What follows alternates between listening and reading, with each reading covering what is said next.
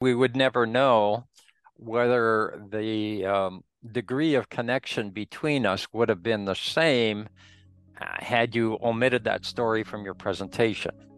I mean, it was certainly a catalyst to a deep bonding between us. Why knowledge matters.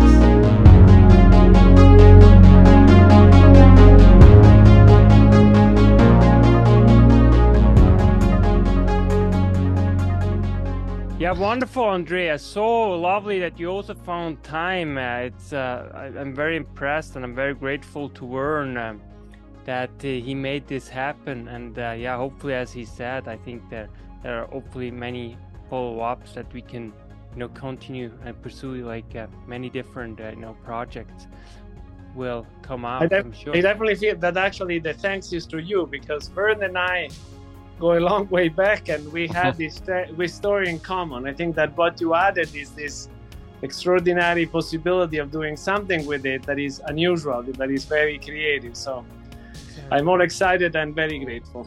The story of Dirk is recorded in this book called Martyr's Mirror, which was originally written in Dutch and translated into English. And it has many examples of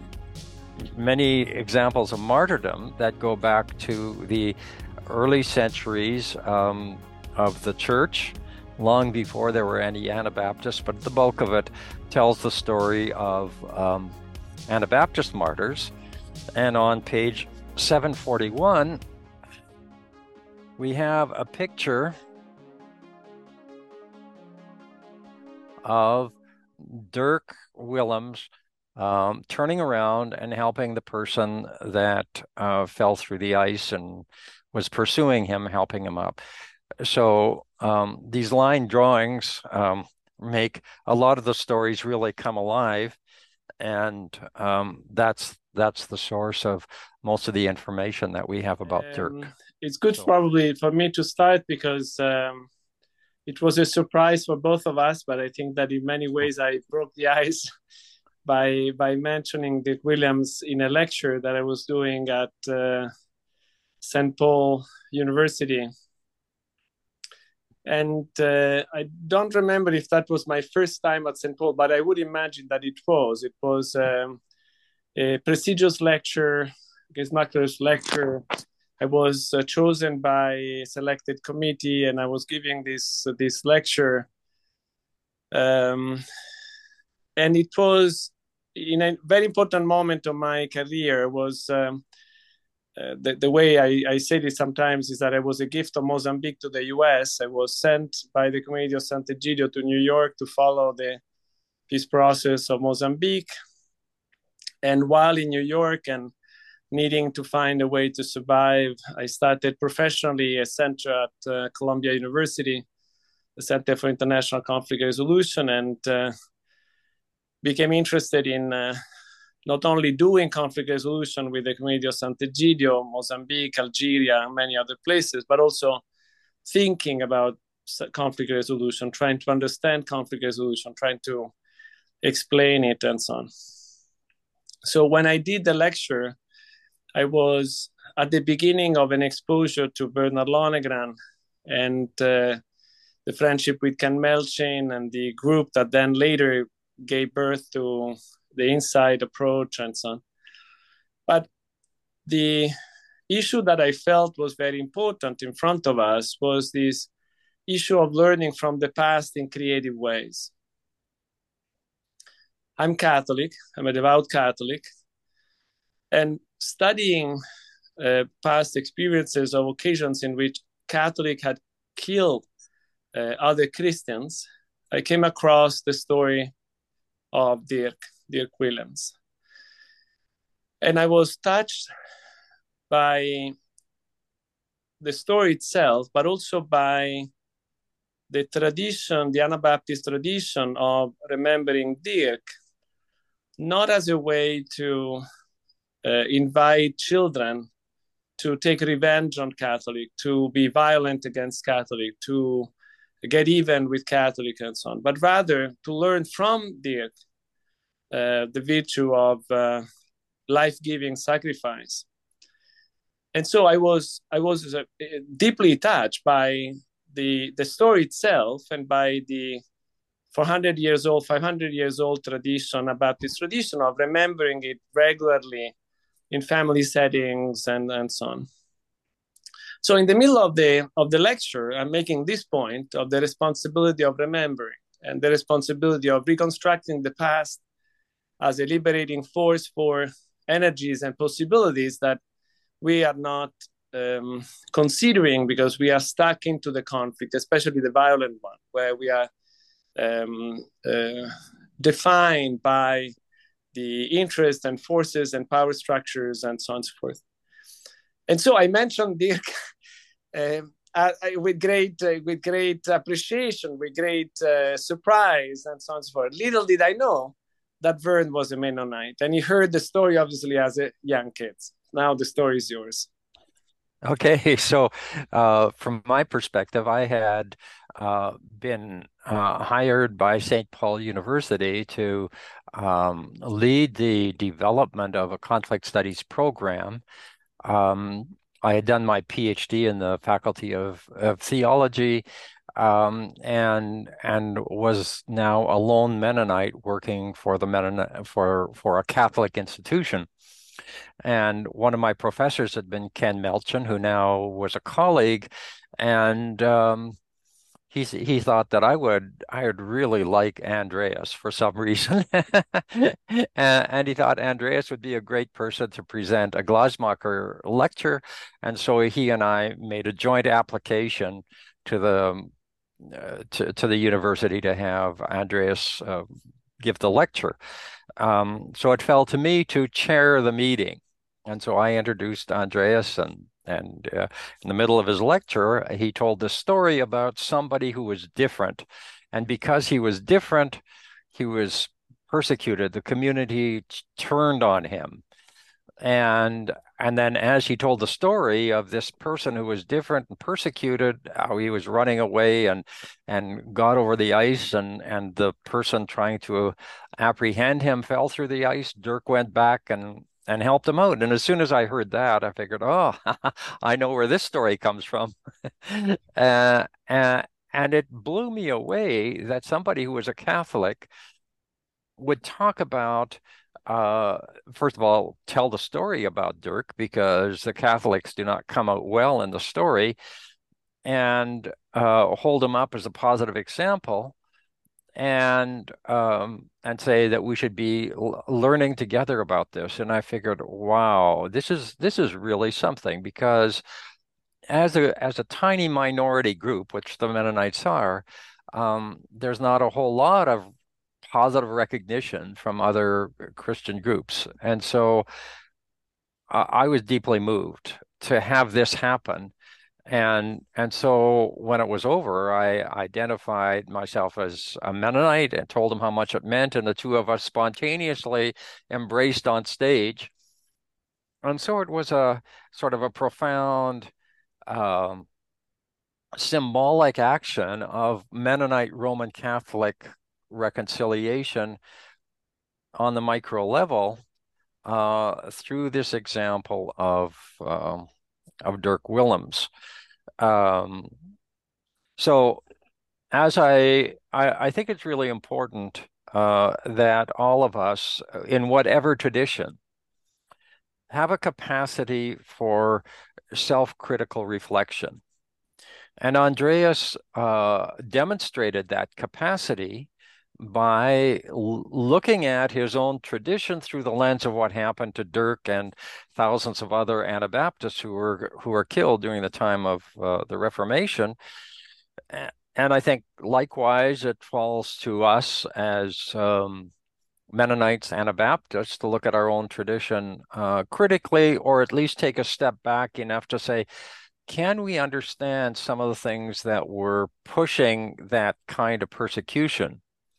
So if you think about it, the Anabaptists made a number of truth claims based on their understanding of the New Testament. One of these truth claims was that people are responsible themselves for their own belief, position, and their relationship with God. There's nothing magical from the outside that can change that.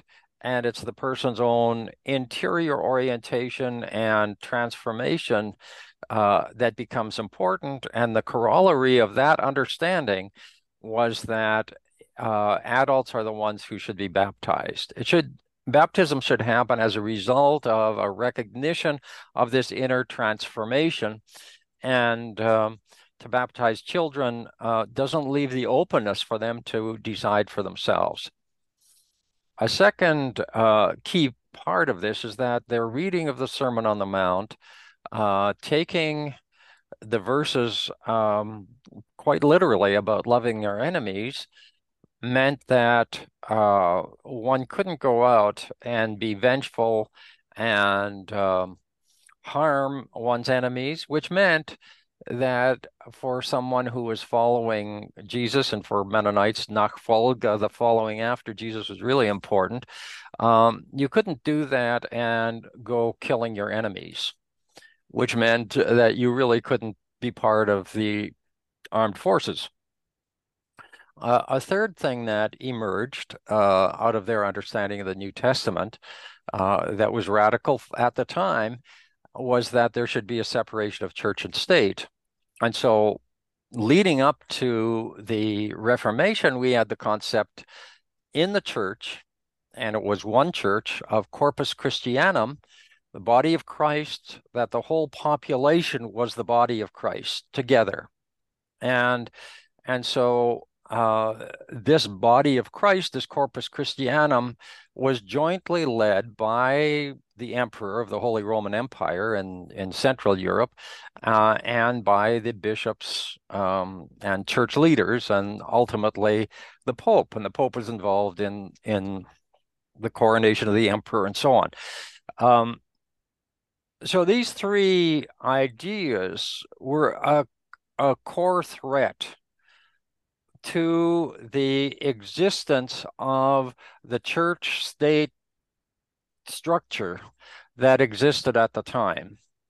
I don't think the Catholics had thought it through that time, but at a visceral level, they said, here are people advocating things that if these beliefs became widely accepted, it would lead to the unraveling of the system that they had. And I don't think that people from my tradition have always acknowledged the degree to what they were propounding was indeed a very deep threat to what was going on.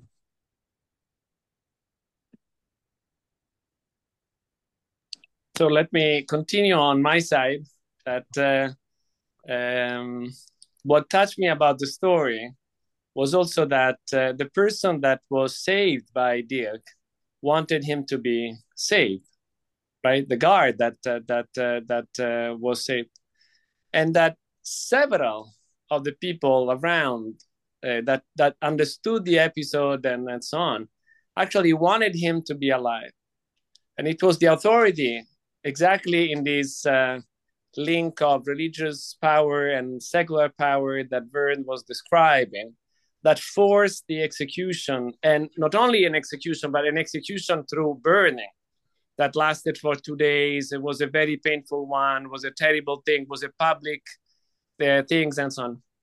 And I think it's important to realize that as a Catholic, I'm very used to articulation, right? Many people that are not Catholic fail to see how different Catholics are within.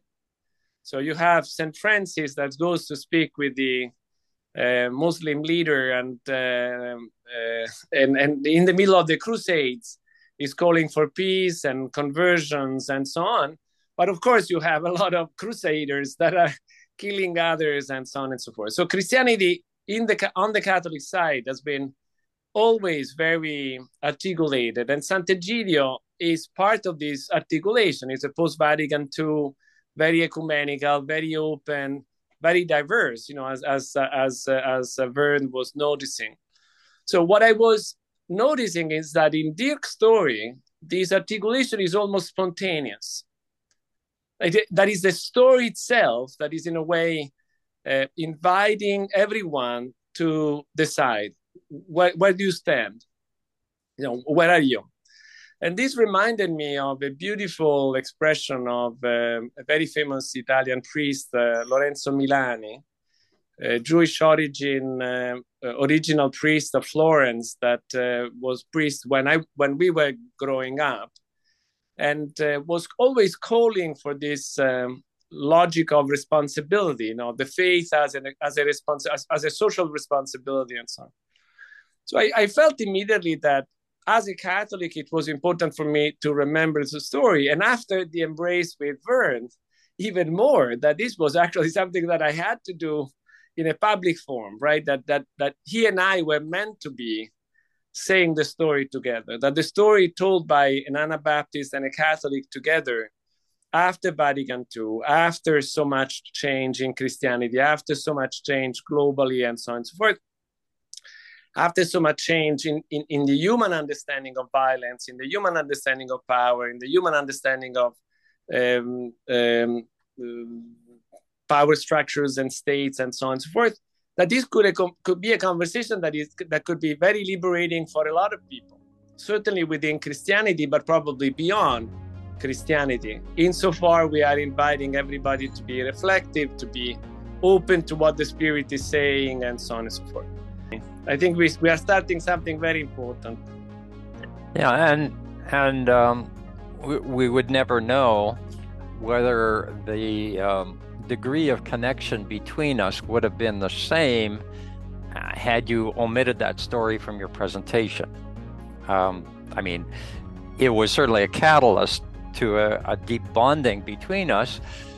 And what that bonding between us did is it led to a number of follow-up kinds of activities, including a few years later when you became dean at George Mason University, inviting me to provide a guest presentation there, and that had its own spin-off effects, including an encounter with you and other editors, authors around the whole subject of going from practice to theory rather than theory to practice, and a number of things like that. And then later on, you being involved in integrated peace building, and that is its own story as well. That's why knowledge